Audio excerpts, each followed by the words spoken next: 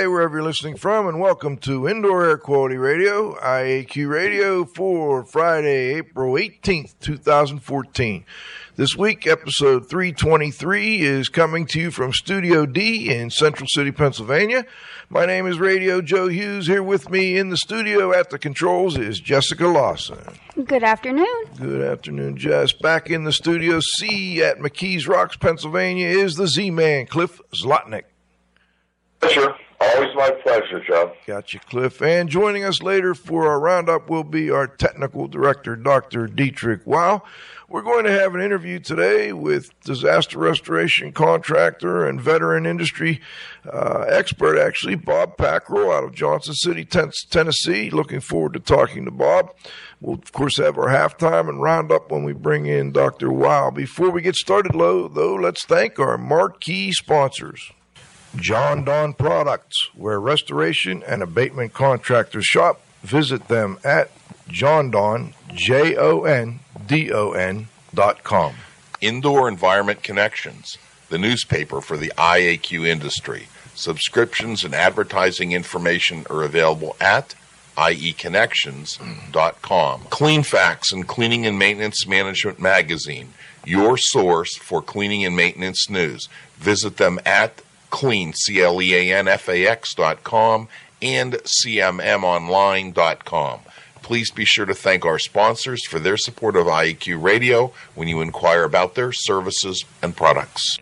Okay, you can download shows from the link on our website that says go to show. You can stream them right from our homepage at iaqradio.com. And, of course, you can get them from iTunes. Go to their blog section, type in IAQ Radio.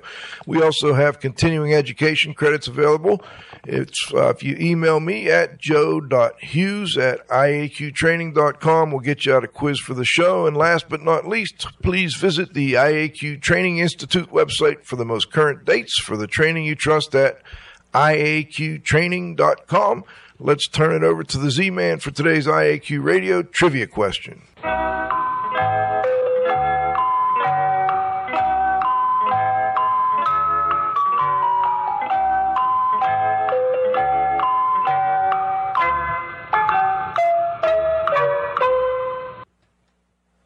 Prize by outcompeting fellow IAQ radio listeners and being the first person to correctly answer the IAQ radio trivia question each week.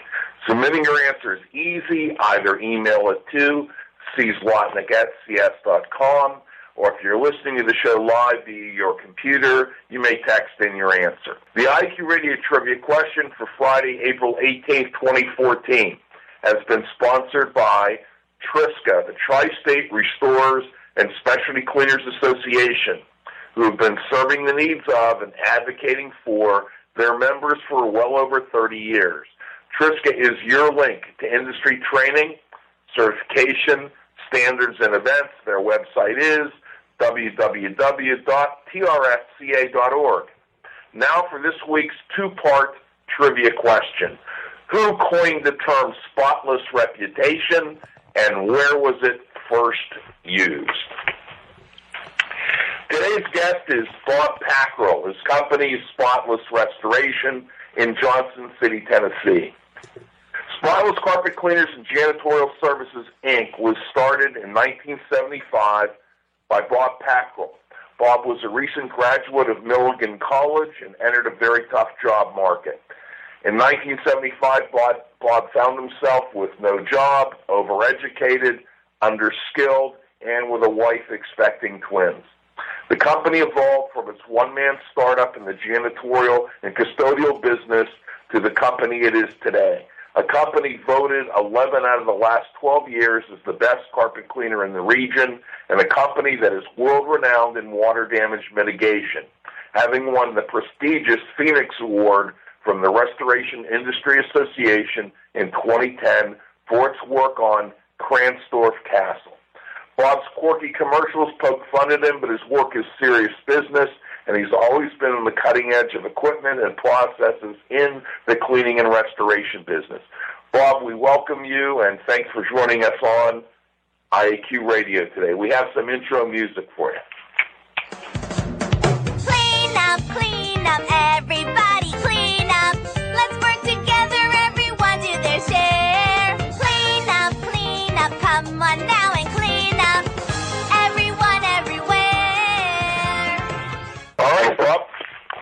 Yeah, I've got you. Thank you for the invitation. Well, how did you get from the north down to the south? Well, I attended college down here at Milligan College in East Tennessee. A friend of mine was going there, and I'm a trout fisherman at heart, and he said there's a trout stream runs through campus. That's the place for me. Okay, cool. Where are you from originally, Bob? From New Jersey. New Jersey guy. Okay. Well, you've lost that accent, it sounds like. Well, you never really lose it. You just kind of mute it. It comes back when you go up there. Got it. And what led you from, you were in the custodial work early on in carpet cleaning. What got you to kind of evolve into the disaster repair industry? Well, getting into the business is easy when you can look under your sink and you see that you have some window cleaner and some furniture polish. So that's how we got into the janitorial business. The diversification into the restoration business came, but I went to my first Mid-South Professional Cleaners Association meeting in 1977. Met Cliff there. That was at the Holiday Inn North in Charlotte, North Carolina. And it virtually opened my eyes to things that I'd never seen or never dreamt of. I know I pulled up there. We had an old beat-up Volkswagen Beetle. And I met some folks that had when I first met them in the parking lot, they got out of a sedan DeVille Cadillac, and I looked at my wife and I said, when I know what they know, we're going to have a Cadillac too. So it changed our life going to that meeting, and it's caused me to look into other things. Cliff was there, Lloyd Weaver was there, who a lot of people considered a father of modern day drying. That he started a lot of it, and Lloyd passed away about a year and a half ago. Right. So that was a thing that opened my eyes to it. Cliff? Yeah. What challenges do you think are the biggest in the business, and really how has it changed over the course of your extensive 40-year career? I think of course, the application of modern technology. I can remember a time when we used to go put your hand on a plywood subfloor, and if it felt wet, then it wasn't dry. If it wasn't wet to the touch, then it was dry. I mean, back in the 70s, was the extent of it. And now, with all the instrumentation and the technology that's out there for us to, moisture sensors and things to do mapping and so forth, it's changed the game. I noticed in some of your commercials, Bob, you feature the thermal imaging camera quite a bit.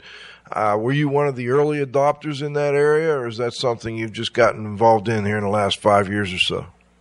I think we had one of the first ones that came out, infrared cameras when they first came out in the market, recognizing that not only being a tool that we could use, but that would be something the public would just be impressed with when they saw it. Yeah, you've got a great way of kind of getting people's attention. I put a copy of a photo from your one of your ads on the announcement, and then I looked at a couple of your ads, and they're really interesting, Bob. I had a great time viewing a few of them. How do you come up with the ideas for some of these kind of off-the-wall, quirky ads? I wake up in the middle of the night and write them down. So something comes to your mind, you get up and write it down, huh? Do you have like a professional crew that helps you with that, with putting it all together once you've got the idea? We use the local media. We advertise with some network television, some cable, and we utilize their folks to do our production. And but basically, the mindset, the ideas are mine, and we just move forward with them and let them help us enhance it. Are you still doing these types of commercials? Still doing them. And going to do. I think the next one's going to be Babe Ruth hitting in the cleanup spot and cleaning the bases when he runs around. That's how we're going to do that one. You know, and listeners, if you get a chance, you got to check out some of these commercials. Have they? I assume they've been, they've worked for you. We've been very successful with this plan. We started in 2001 running the commercials, and in all honesty, we can't walk down the street, my son or I. We can't go down the street without somebody saying, "We love the commercials," and have just been watching them for years. Can't wait to see the next one. So yeah, it's been real good for us. Well, I noticed too that now, with all the social media and the computers and internet being, the big thing, you have them all posted on. Is that on your website? I did some Google search and I found a whole bunch of them together. Yeah, that is on our website, spotlessrestoration.com, and it's under the commercial archives. It looks like you find them on there. Do you have a Facebook page too, or something like that? We do, but I can't give you any information on that. That's not your baby. I don't know the information to give you. No problem, Bob. Cliff, let's turn it back to you. Yeah, Bob, what about insurance companies and insurance adjusters? Over the course of your career, have they gotten better? Have they gotten worse? Or are they pretty much the same? I think initially it was more of a relationship business. You knew the guys that were on the ground looking at the same job you were looking at. So it was more of a relationship between you and a local adjuster. Now we're finding a lot of this being handled by desk adjusters they're in different states even that, we're working with these folks, and it's all being done through technology. You're emailing pictures, you're emailing moisture readings, you're emailing descriptions of things to some desk adjuster that may be in Ohio or Massachusetts or some other state or city. It sounds like you're a little bit frustrated with this. I am. I think it was a relationship business before, and I would like it to be a relationship business again. But I think we're gravitating more and more towards just like your health insurance plans, with the preferred provider systems and in-network type things. And I think we're beginning to see that. And the work in the industry is becoming, in my opinion, commoditized. And I think that's unfortunate because I don't think you can make service and quality service a commodity. Bob, you talk about dealing with these folks long distance. Is that true with the carriers that have their own adjusters as well as with the independents? I think the public adjusters still come to you, obviously, or come to the site, but with the independents and the adjusters that work directly for the carriers, do you see any difference there? We find a lot of at the local level, we have some of the larger companies have offices here, and they have local adjusters that work for the larger companies. But a lot of the others, and even some of the big ones, have have desk adjusters that handle us almost entirely. They handle a claim completely from West Tennessee or Ohio, and deal with it purely over the internet.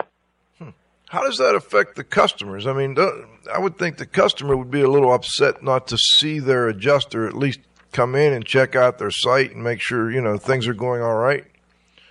Well, I think, again, it comes down to your service that you're providing. If you provide good quality service and can answer the questions and the adjusters are able to convey that you are not doing the right things, I think it works out.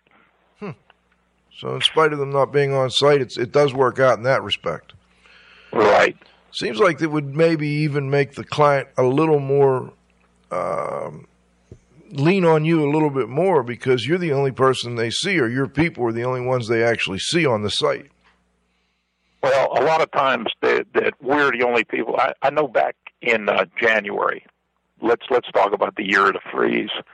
There was so much work going on that adjusters maybe couldn't see a project till weeks after it was completed. That's going to be tough for the homeowners wondering, how do they handle? I hear complaints about the preferred provider programs. You mentioned that. Are you getting situations where you go out and look at a project and then a preferred provider gets brought in? I mean, they talking to their client on the phone and saying, "Hey, here's our list of people," or how do they handle that? Yep. Yeah, we've had that, and that's a difficult situation. I believe it is interfering with contracts and whatnot, and of course, I'm not a lawyer. I'm a guy that's doing the work, but I think that it's it's overstepping. If we're on a job and whatnot, and it's our customer, we've got a 30-year relationship with, and then to be told that we have to leave in preference of somebody that's on a list for whatever reason or however they got on the list. Are you on any of these lists? I assume you have to play ball to some degree. We're not on any preferred provider lists. We get all ours from our advertising and word of mouth. Wow. Good for you, Bob. All right, Cliff, let's turn it over to you.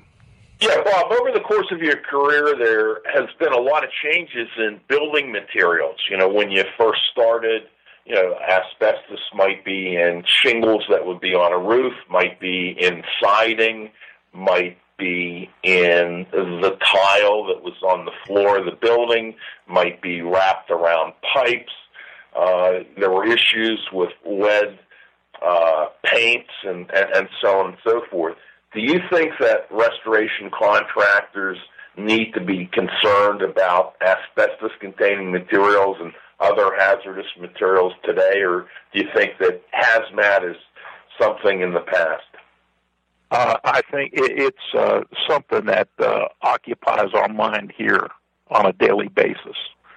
We actually had a meeting this morning where we were discussing that if ceramic floors have to be taken out, we want to make sure that the grout itself is tested.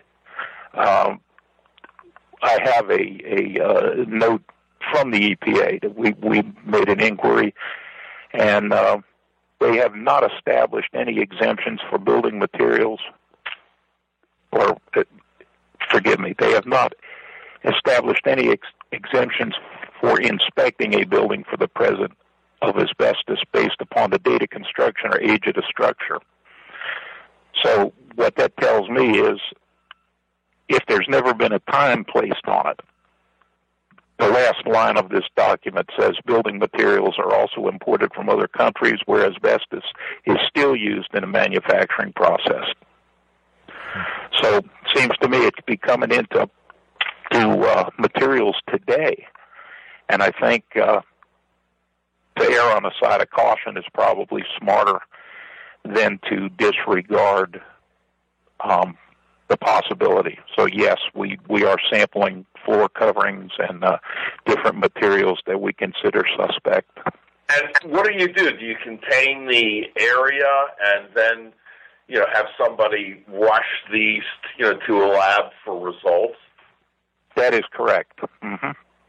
Now, have you gotten some of your own people trained as asbestos inspectors, or you do work closely with another local company?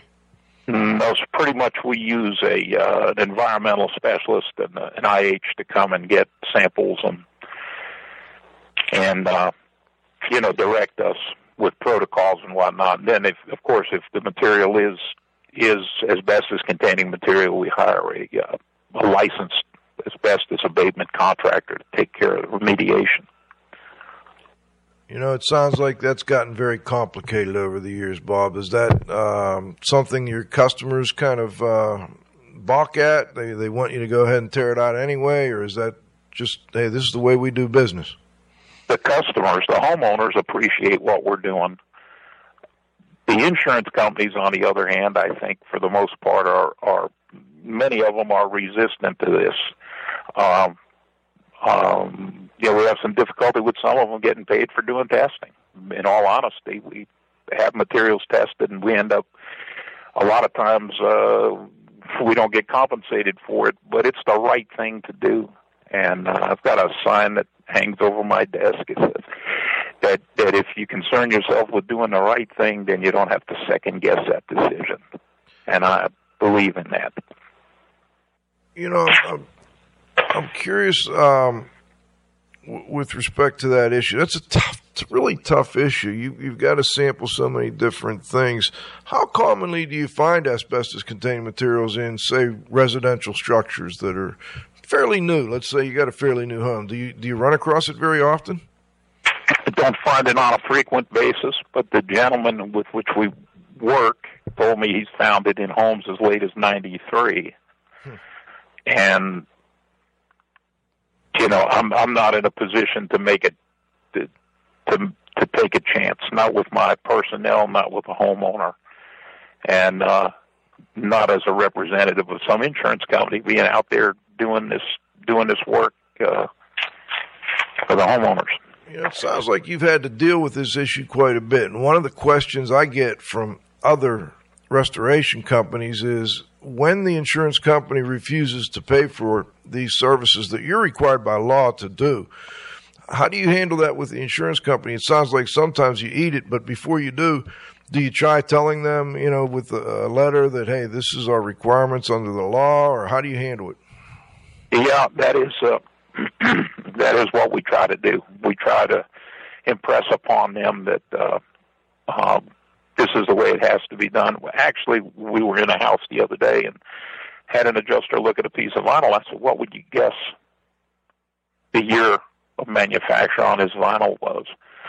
And 3 of us were in the house, 3 different people, and we all made a guess of somewhere in the 70s, but the vinyl wasn't produced till the 90s, or wasn't installed till the 90s. Let me reword that. So, but everybody looking at it thought that's an older piece of material than that. So we had sampled it, and it's another one of those companies that is reluctant for us to be doing sampling. Do you know how the sample came out? It was negative. Okay, but you did the right thing. Yes, sir. And like I say, if you do the right thing, you don't have to second guess what you did. Hey, Bob, can we talk a little bit about sampling and whether or not it's destructive to these materials or not? I mean, are there methods by which you can take a sample, and if it's negative, there's no adverse effect appearance-wise or, on the material? Well, again, we turn this over to an IH, but yeah, there are ways to get samples where you don't impact the material. Okay, good. It doesn't take a 1 foot by 1 foot square, so to speak, to get a sample. A small, just sliver of material is enough to get an adequate sample out of it. Good. Let's talk a little bit about mold. Personally, are you afraid of mold? And, can you comment on, the industry's response to mold? Do you think we respond properly? Do you think we under-respond? Do you think we over-respond? First, we are not mold remediators, so we do not do remediation projects for mold. Am I afraid of mold? I don't ever want it to turn up on a job I've dried out. Okay. And as far as should we be concerned with it, I think definitely. We do use some of these materials to go ahead and, if we find a little spot mold somewhere, we do use material to hold it in place and go ahead and bring about drying and then let it be remediated at a later time. So if you had to choose one, which would you say is scarier to you, mold or sewage and why? Definitely sewage. Why the pathogenic nature of sewage? There's a vast variety of pathogens in that, and you have to be, I would think, more concerned with it. My opinion would be it would be the one I would be most concerned with. I mean, you said you guys do not do mold cleanup. Do you do sewage cleanup? Yes, we do. Seems kind of weird that you deal with more potentially it seems weird that you deal with the material or the microorganisms that you think are potentially more hazardous than, I don't know, can you comment? Yeah, we had just never set ourselves up to pursue the mold work. Okay. And consequently don't go after it. I see. And do you have another local, I assume you have another local contractor you refer those jobs to, or? Yes, sir. Actually, we have a couple of them. I see. And maybe it's just not worth the headache if you've got other other companies out there that you can refer it over to. I was curious about that too, Cliff, so I'm glad you asked. I want to go back to your crazy TV ads. How did you come up with the idea to even start doing these kind of unique, different ads? Did you see like a used car salesman on TV doing it, or just some other way? Well, we had to get ourselves recognized since we're not program driven. We are not getting a lot of work through the insurance industry. We had to do something to get ourselves noticed on TV. And I thought, what better way to tie it than to bring a smile to somebody's face, poke a little fun of yourself, and then explain what it is you're going to do. And the commercials, quite honestly, when the water hits me, that's the problem you've got when you wake up in the morning and your house is flooded. It reminds you every time, of what people go through. Yeah. So, they're great commercials. I really enjoyed them, actually. And I think they're also educational, Bob. And then you did a 5.5-minute, I believe, video just kind of educating people about how you drive buildings, the different equipment you use. I thought that was well done. And it looks like you kind of have chosen certain equipment over the years. I'm wondering how you make that decision. Do you go to conferences or training programs or both? And then, it seems like you stick to like one line of dehumidifiers, one line of air movers, etc. How do you make that decision? Well, actually, we've got a wonderful resource just 60 miles from here in the American Drying Institute. Jerry Blaylock's got a school and a flood house just 60 miles from here. So we are privileged by the fact that it's accessible to us and we can go down there and get training. All our people are IICRC WRTs, and most of our employees, even our office manager, has been through Jerry's class down there at the ADI. We had Jerry on the show not long ago. He was very interesting show. Enjoyed having him and getting his perspective. He was also on the cover of the first IICRC technical journal with some drying information as well. That was an excellent article on vapor pressure and drying wood that he had in there. Yeah, we had a lot of interest about that article. I know that when I was at 2 recent trade shows, and at each one, the IICRC had a stack of those technical journals on the table, and they disappeared real quick. So there appeared to be a great deal of interest. Bob, we've got to take a little break and thank our sponsors. We'll be right back after these messages with Bob Packrell out of Johnson City, Tennessee. We're doing a little discussion of disaster restoration issues here today. We'll be back in 90 seconds.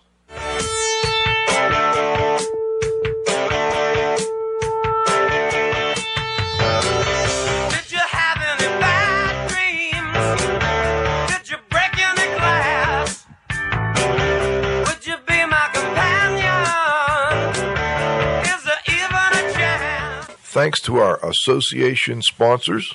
The Indoor Air Quality Association, IAQA, a nonprofit multidisciplinary organization dedicated to promoting the exchange of indoor environmental information through education and research. Visit them at www.iaqa.org. And thanks to our advertisers, Grey Wolf Sensing Solutions, who use advanced sensor software technology and embedded computers to provide superior environmental test instrumentation. Visit them at wolfsense.com. Legends Environmental Insurance Services, the experts in insurance for environmental consultants and contractors for over 20 years. Learn about them at legends-enviro.com. And, of course, our marquee sponsors. John Don Products, where restoration and abatement contractors shop. Visit them at www.jondon.com. Clean Facts and Cleaning and Maintenance Management Magazine, your source for cleaning and maintenance news. Visit them at cleanfax.com and cmmonline.com. Please be sure to thank our sponsors for their support of IAQ Radio when you inquire about their services and products. All right, we're back for the second half of our interview with Bob Packrell. We're at Spotless Restoration. And, Bob, that's a question I had for you. Did you change the name to Spotless Restoration? Now, it used to be Carpet Cleaners and Janitorial Services. Yes, we have made an addition to it as DBA Spotless Restoration. Gotcha. Cliff, let me turn it over to you. I know you guys go way back, and I've been dominating the questions a little too much here. Why don't you go ahead and take a couple? Well, I've got a couple, Bob. I'd like to. How big is your service area? How big is Johnson City, Tennessee, and how far do you typically travel? We work in a radius of about 60 miles around Johnson City, and this area is called the Tri-Cities. So you have three cities about all similar in size, about 55 to 65,000 people, and then that metropolitan area of about, I think the metro area is about 310 maybe. Okay, good. I think what I'd like to do is move into, your greatest hit or the project that you're most proud of. And I'd like you to tell us a little bit about it. Some of the things I'd like to know is, how did you get the job? How did you, develop the pricing? What sort of obstacles did, you and your staff encounter on it? And I'll just turn it over to you. All right. Well, our claim to fame is the restoration on the Kransdorf Castle. As you mentioned in the intro, we received the Phoenix Award for doing this project, and it is a 25,000 square foot home. It's a residence here in Johnson City. In January, it got hit by lightning in 2009. In January, it got hit by an odd thunderstorm came through, struck one of the spires on the castle roof, started the roof on fire. The fire department came, put 80,000 gallons of water in the building to put the fire out. And there was a tremendous amount of contents in the home. And as you can imagine, when you furnish a castle, you furnish a castle with things that came from other castles. So we had a vast amount of contents to move, to deal with. I got in the next morning with the homeowner and looked at it. Who called me direct? They called me, asked me. He knew me from in town. He's also a car dealer. There was no insurance on the house. He called me and he said, "Look, this is where we're at. Come take a look. Tell me what you can do." We moved forward with a plan. Got him to go along. Finally got him to get on my way of thinking that we could save things. He had overnight had two contractors come in and tell him he had to gut the entire building, which would have been a tragedy to have done that. There were things in this house that are still in this house that were irreplaceable. And in the entrance foyer, they had a big medallion over the ceiling. It was about 25 feet around. It all hand-carved, hand-painted plaster. Beautiful piece. It was in there. The ceilings were crafted from the clay where they excavated the building site. And we were able to dry all these materials. There was 15,000 feet of hardwood floors that we saved. And there are 9 different types of floor coverings that were hard floors that we were able to dry out. And like I said, they put about 80,000 gallons of water went through this house to suppress the fire. And as far as the content went, we hired a moving company to move the contents in the house 100 yards over to a basketball gym that they had on the property, and they could maintain their own security since they had security staff, and we didn't have to be responsible for what amounted to millions of dollars worth of content. And there was a very good article in CNR magazine on that restoration. I remember. A couple of things. I guess the 2 contractors that came in, did they have restoration experience or not? One did and one didn't. Okay. And unfortunately, again, this fella did not have insurance on the house. He was looking to save whatever he could. Right. And it's a different mindset. Restorers and construction demolition people have a different mindset. Right. And we don't do any reconstruction work. We're pure mitigators. We dry and restore, and we do not do repair work. So there's no motivation for us to be wanting to tear things out. Gotcha. Cliff, I want to note for the listeners, I included a link to the CNR magazine article in the show announcement, and while we're talking about this, you may want to take a look at that. Just beautiful place, very complicated project. I'm curious, Bob, why did someone decide to build a castle in Johnson City? This guy is a very high-profile car dealer, and it fits his persona. That he built it, and actually he was a general contractor on it. There's $1 million worth of fireplace mantles in that house that came from across Europe. They had them imported from across Europe. So it really is quite a structure. So yes, if you can get online there and take a look at it, it's really a beautiful home. I was most impressed with that, with the ceiling in the dining room where they had it cast. They actually had a kiln built out there on the property, and kiln fired the ceiling tiles in the dining room as they excavated the property. Amazing. It's just fascinating. The photos are awesome. Why, I'm just curious, did you ever figure out why he didn't have insurance on this massive, gorgeous property? Well, he explained it to me that it was a gamble, and he was a gambler. And, for the cost of what the insurance was, he felt he was within, and they are virtually within 400 yards of a fire hall. And, and his thinking was, if for this amount of money,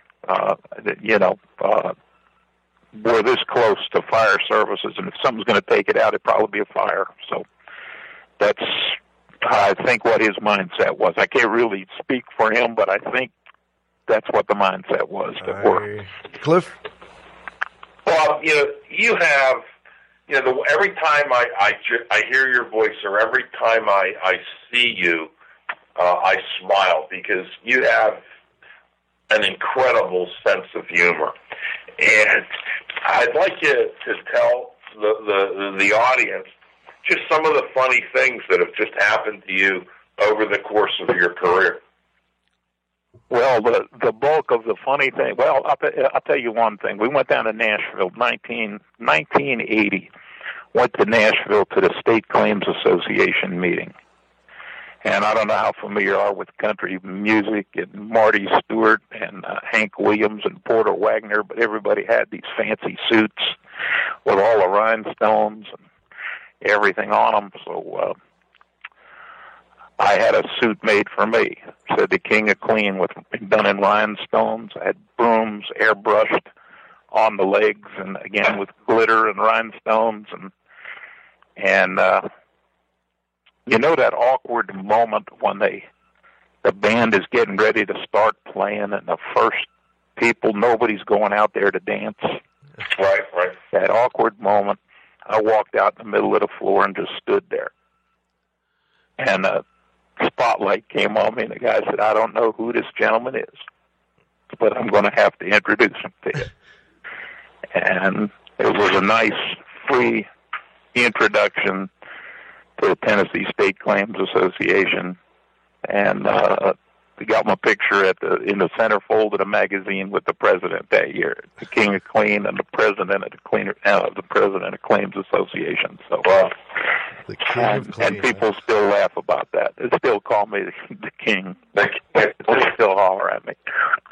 So, I love your business card too. The business card has that big old Uncle Sam hat on there, and it just got my attention right away, Bob.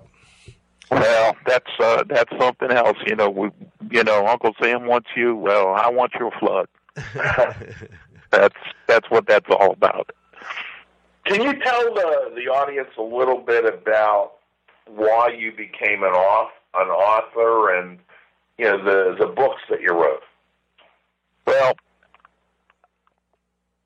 Dick Burnson told me when like I said, he said, give something back. I asked them when they were going to come help me with that rug. He said, give something back. I've tried to be a person that I've been successful in this industry, and I love this industry. And I know you love it, Cliff. Because in 1982, I asked you to come to Elon College, North Carolina, and speak on a program for me when I was at Mid-South. And you told me, I can't charge you because I love this industry and I make my living in it. And I've never forgotten that. So that's why I wrote books. That's why I go to programs and speak. And I'm involved because of the impact and the influence of folks like yourself that have impacted my life. You're very kind, but tell the audience about the books. I mean, I felt they were required reading, and I know when I was actively training, we bought them from you by the case, and I just gave them to every student that was coming through. There were just so many lessons that you learned that you put down, in the book, and each there would be like one chapter. One huge lesson. It was just really, really well done. Well, thank you. And it was an acute little way to go ahead and get some frustration out because we were handling at the time a big volume of firework. We were probably doing 25 to 30 puffback fires a month. Which is pretty good volume for the market we're in. Right. It's real big, isn't it? And I'm sitting here looking at one of them where one of your favorites. What one is it? One of my favorites. Yeah, probably was the ceiling fan, the odor problem, and the ceiling. The Wheel of Fortune. Wheel of Fortune. The Wheel of Fortune. So. The adjuster called and told us to get it taken care of because she's driving me crazy. And I went to the house, and there wasn't any odor. And frankly, there was no way I was going to get a check signed either. So I taped the 50 to a ceiling fan. And when she returned, I asked her to check the fan and see if it didn't smell better because I had treated it. Remarkably, the odor was gone. And signed a satisfaction statement as well as a check. But the lesson here, this is where the 80-20-30 principle applies. 80% of your problems come from 20% of your customers. And if you can eliminate the 20%, you'll make 30% more money doing something profitable instead of wasting time arguing. So I love it. That's what it was. And this is all fictitious. Let me give you my disclaimer. It's all fiction.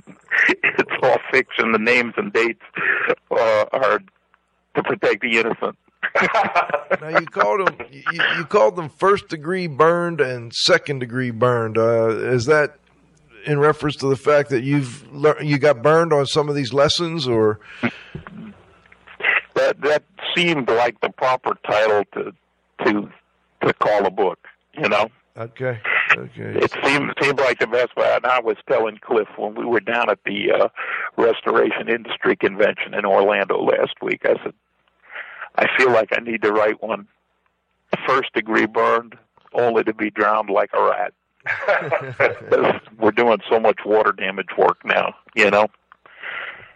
Well, give us one more lesson from the book, if you would, Bob. One more lesson from the book. I just like to get, when we do these shows, I love to get a tip or two from, you've been around for a long time. You've got some young people coming up. They're starting a business. They're in the disaster restoration world. What tip can you give them from the book that they may find, useful down the road? The lesson here is photograph or document even the most obvious damage. It took $65 to get a signature on the check, and it became history. Documentation. If I had to speak one word that represents the industry as I see it today, it would be documentation. If you have good documentation, you can get paid for your work, and you can validate everything you've done. So I can't impress upon people enough the value of that. You follow your drying standards. You document what you're doing, and that should be enough to keep you out of trouble and get you paid on your jobs. Who does the documentation in your company? Is that tough for you to get the field supervisors to do that, or do you have a person in the office that's their job? All our technicians are WRTs, and most of them have been to the American Drying Institute, and Jerry stresses it, and so do they at the WRT instructors, by doing documentation. But we are incessant about it to the point of obsessive about the documentation being done on our work, because we know that it's the thing that's going to get you into trouble to keep you out of it. And I want you to real quick, you mentioned documenting even the obvious things with photographs. Is there something that led to that? Did you have a job where that caused you a problem? Mr. Zlotnick taught me that. Okay. When he mentioned Hoover marks. And I said, what is a Hoover mark? Well, you keep talking about Hoover marks. What is a Hoover mark? And he said, a Hoover mark's where they've taken that vacuum cleaner and banged it into that chair for 10 years, and you're going to get blamed for it. Ah, okay. I like that. So, yeah, I did too, and I've never forgotten it. I like that, Cliff. Very well done. Cliff, let's turn it over to you. I know you have some more questions before we go to our I do, Bob. How did your son learn to read? Well, the twins that came into my life when I started this business, I was eagerly seeking information on anything I could get to find out more about the industry. That's early on. They were just babies, 75, 6, 7. They were babies. But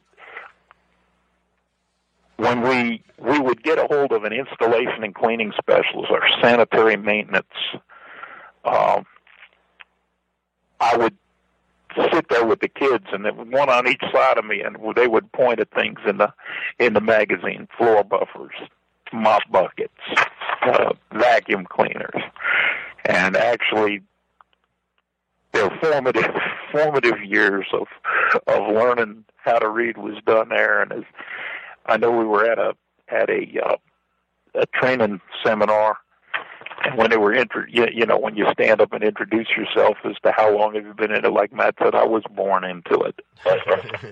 I've been in it my whole life from when I was a little baby. So, and that's it. We've got a grandson. He comes down here. We've got him a set of boots, and we put him down in the in the rug bath and let him scrub rugs. He likes to scrub rugs. So we're teaching him at the age of 5. So that's great. That's great. So in your situation, the next generation, at least your son, definitely wants to take over the business. Yeah, he's got the passion, and it's all about passion, and I'm proud that he has the passion. We both have it for the industry. And I met a young man at the restoration convention. He sat across the table from me in a restaurant at the next part of the table over there, and I looked at him and I said, "You're here with Rhea?" And he said, "Yeah." And I said, "I can tell it in your eyes. You've got the passion." And he said, "I really do have the passion. I love it." And I just enjoy being around people that love it. It's great to have you here, and it shows that you love it. I'm curious if there's any other lessons learned over the years that you'd like to share with our audience, Bob. I've got a couple of them.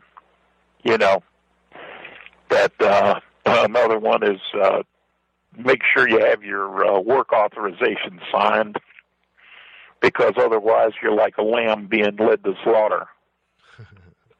You need to have your paperwork signed. And the other one is the magic word. My mother always told me the magic word was please, but I found out the magic word is free. So if you can ever work free into I'll do this for you for free, to get something resolved, if it's some little something that doesn't cost you much. We used to bring a small little bouquet of flowers or a potted plant to our customers when we finished. I know it wasn't actually free, but when you handed them to the lady, it was a free gift to her, and it went miles. Great tips, Cliff. I got a couple of questions.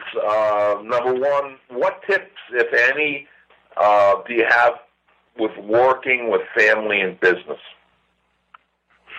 You could probably share some of these with us. You've done it too, haven't you? Well, yeah.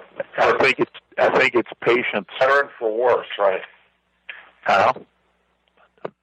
Excuse me, I didn't hear. I think it's patience. If I had to put it down to one word, you need to learn patience, because not every decision your family member is going to make is the same decision that you would make.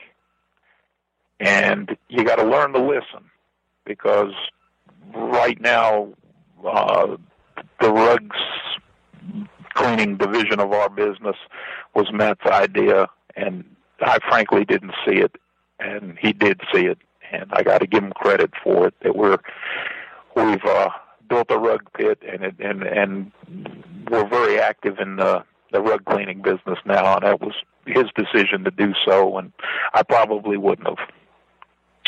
I'll tell you, I remember when in our service business, I really found cleaning loose rugs in a rug pit very therapeutic. I mean, I really, I would just mentally get lost just doing it. I just really was into it. So I kind of understand. If you had a business mulligan or a project mulligan or do-over, what would it be? I think it would be rethinking jumping into the ceiling cleaning business when they were using chlorinated products. If you remember back then. Oh, I remember. Yeah, I remember the stories of what people were doing with, like would put down the drop cloths, and when they would remove the drop cloth, the carpet under the drop cloth would be the original color. And wherever it was exposed, it would be a couple of shades later, and the problems with those chemicals and copy machines and stuff. All of it. And my hair is white today. When you saw me a couple of weeks ago, my hair was snow white, but it was snow white a couple of times when I came out of doing some ceiling cleaning jobs. So I hear you. Let's see. You want to go to the roundup, Cliff? Pardon me? You want to go to the roundup? Yeah, we can. We got about 5 minutes left. Hang on. Questions. We'll be right back, Bob. Hang on. hit 'em up, move 'em on, hit 'em up, rawhide. Cut 'em out, ride 'em in, let 'em out, cut 'em out, ride 'em in, rawhide.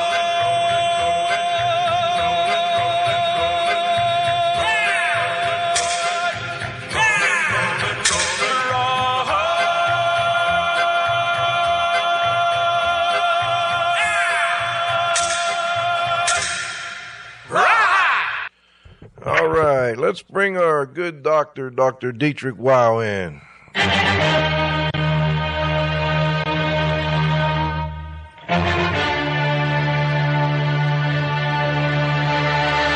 Good afternoon, Dieter. Do we have you?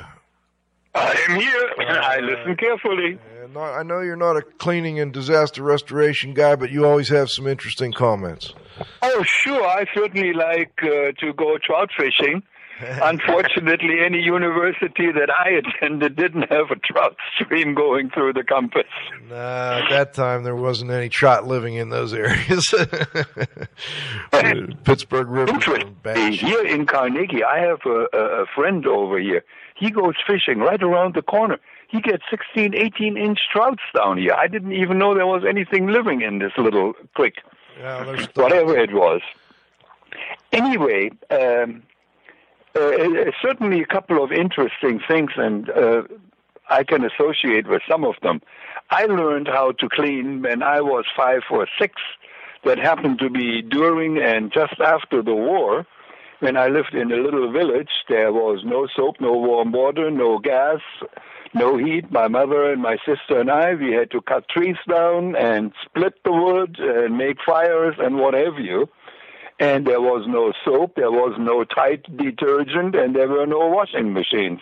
Well, miraculously, I survived that one.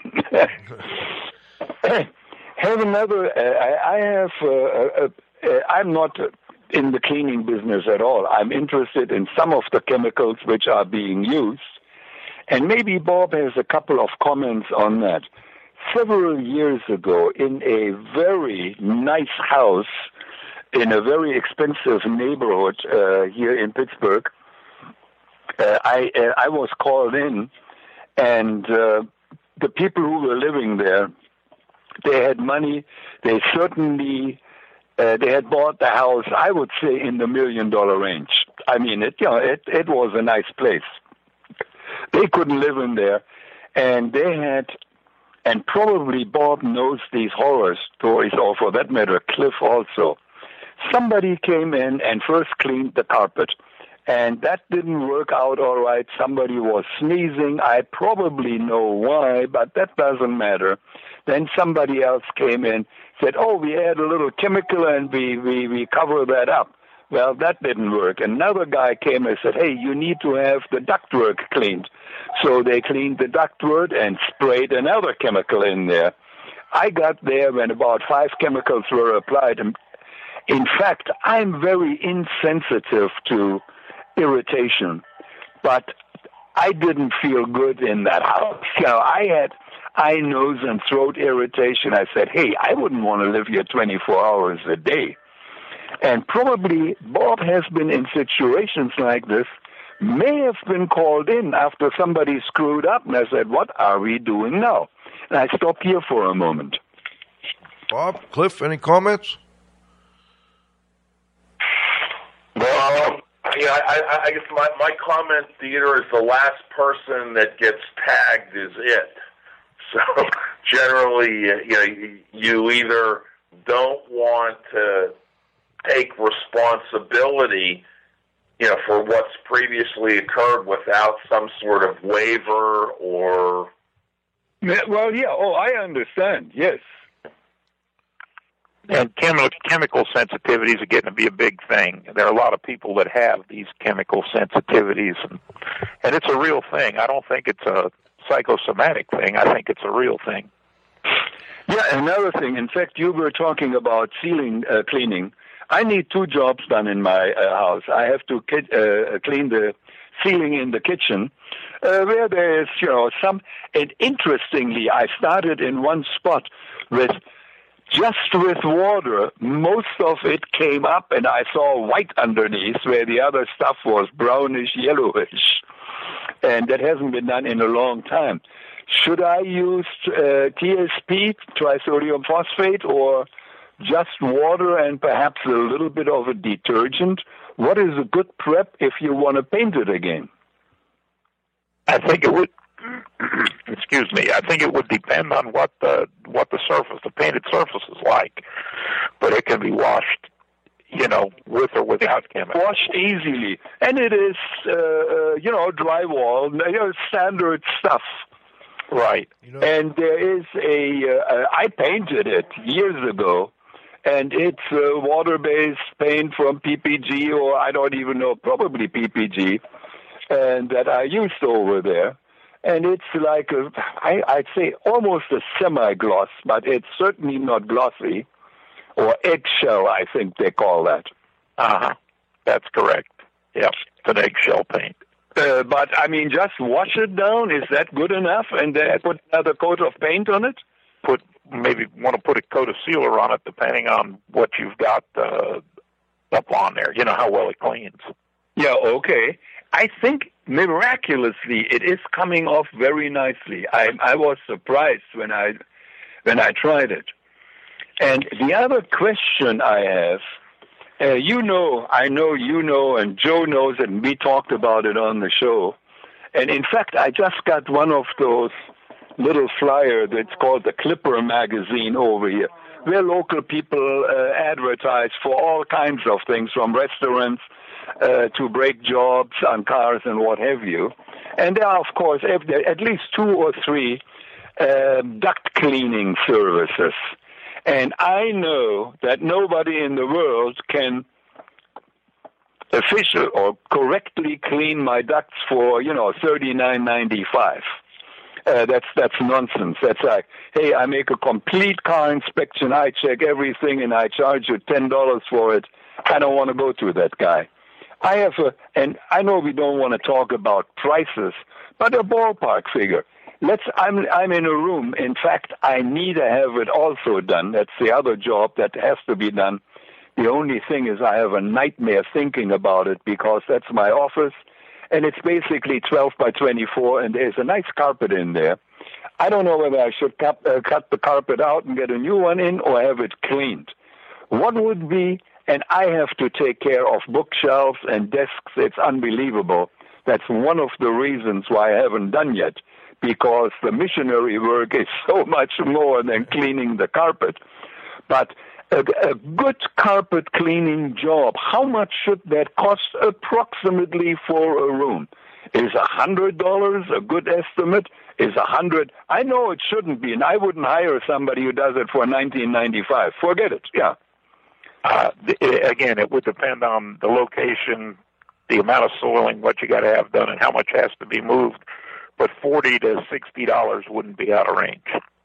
Okay, so that sounds all right. And the only thing is, I probably have to hire somebody for $500 to get the furniture out that the cleaners can come in.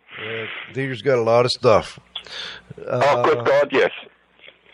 Sometimes there's no. If you start out with clean carpet, you put furnishings on it that are, quite heavy, bookshelves. And they are, but I was smart. I use polycarbonate underneath it, so in other words, the legs and so on are not digging in. The weight is distributed over, how it is, as 18 by 3 feet or something like that. So there is plastic underneath, and which probably helps. It certainly is better than putting, these things, they're several hundred pounds each, there's no doubt in my mind. Right, but I guess the key to it, Dieter, is that sometimes it doesn't get dirty under there. If that is covering the carpet, and that carpet's relatively clean, and I'm not sure whether Bob will agree or not, but a lot of times, that stuff can be left in place and you clean around it. Yeah, certainly. Heavy furniture. Yeah, well, I'm looking at it. I'm sitting here on one of the desks, and there's the identical desk next to me over here. Right. And I can't lift the one side. It is a job to get those in and out. and they're on top of it, they are full. Okay, I can get the drawers out. That's no big deal. And the printers and computers on top of it, I can throw those out or take them out. Dieter, there are certain tools that cleaners use that attach to their equipment, which gives them access, underneath a desk, and they can kind of get on their hands and knees and use these other tools, which would give them access. So it may be unnecessary to, that would be a great solution to my problem, because I want it done. I mean, it should be done. Absolutely. And I'm talking 20 years here, that I had it newly installed. That is okay. Again, I learned something, no doubt about it. And it is interesting. I can't do too much of the technical input over here, but as Bob said, and also Clifford said, when you apply chemicals, you better know what you are applying and how you are applying. That's the same thing if you take chemicals called medicines. You better know what you are swallowing over there and whether there is interference with something else. And you need good advice on how to do that right. There's no doubt about that. Absolutely, Dieter. Well, thanks as always for joining us. And Cliff, do you have a final question for Bob? I do, Bob. I would just like to know a little bit about how you're doing with your charitable work, because I know that you have a passion about working with youth and so on and so forth. If you could just kind of comment on that, I would appreciate it. Well, we years ago got involved. I'm a former school teacher, and years ago we got involved with drug awareness programs for children, and we started a program here called Say Yes to Fishing and No to Drugs, and we started it in '88, and it's still going strong today. And we stocked a swimming pool downtown with about 2,500 trout and let all the children come down and fish and in shifts, so to speak, and get out the anti-drug message as well as trying to teach them an activity that they can recreate for the rest of their life. And we started another another program called the Carp Master, where we took an underutilized resource, being the lowly carp. Everybody has a bass tournament or whatever. We took the carp, and we said we're going to have a carp tournament, and we gave away a little rowboat and a trolling motor for first prize, biggest carp caught in a section of lake, and that money went to support the communities and schools. So, we've done a little bit, as much as we can, to try to help the community in that area. Great. I'm sure they appreciate it. I certainly think that is a good idea, and I'm a little bit upset with what is happening here in Pennsylvania. All of a sudden, a couple of young teenagers, when they need to go, or if they want to go fishing, in the old days it was something like a whopping $2 or $3 or $4. Now it's all of a sudden they need a fishing license for $30. I much rather have those little kids on the river with a fishing rod than having them hanging around the corner at a drugstore. And unfortunately, many young kids and their parents, they said, boy, $30, that is a little expensive for, my kid to go out. I think that should be rethought and maybe be for younger kids, I guess up to, 15, it's free. I am not sure, but something like that. Great idea, Dieter. Before we go, Bob, is there anything you'd like to add, anything we missed, or, just any comment you'd like to add before we go? I would just like to tell the listeners, if you are in the restoration business, you are a local cleaner, if you have a regional association that you could get membership in, as an industry, we need to stick together. We need to educate ourselves and help each other as much as we can. So I would just encourage strongly anybody that is looking for a place to go to your regional associations and support them. That's great. I appreciate that. And I know that you were with Mid-South for a long time, continue to support them, and it sounds like it's helped you. Cliff and I have been trying to make sure that the Tri-State Specialty Cleaners continues to help people in our area, and hopefully the regionals will start to get a little more activity as time goes on. A lot of people like to go to the national level, but I agree with you there, Bob. You got to work with your regional, and I know Dieter and I both belong to the local Pittsburgh AIHA section, and that's a great place to meet people and get to know what's going on in the industry. So very much appreciated. And also, you joining us today is very much appreciated. We really appreciate having you on, and I look forward to seeing you again at another conference in the near future. Thank you very much. All right. This is Radio Joe Hughes saying thank you to today's guest, Bob Packrell, and, of course, to the Z-Man, Cliff, another great show. Yes, it was, Joe. To our technical director, Dr. Dietrich Wow. Of course, thanks to Jessica Lawson at the controls. Wow, what a beautiful day. No glitches. I just feel like I'm so relieved after all the problems we had with Skype, as it turns out. Great job. Sounds like everything came through loud and clear. We'll be back next Friday. And, of course, thanks to our group of loyal listeners out there, we'll be back next Friday for the next episode of IAQ Radio.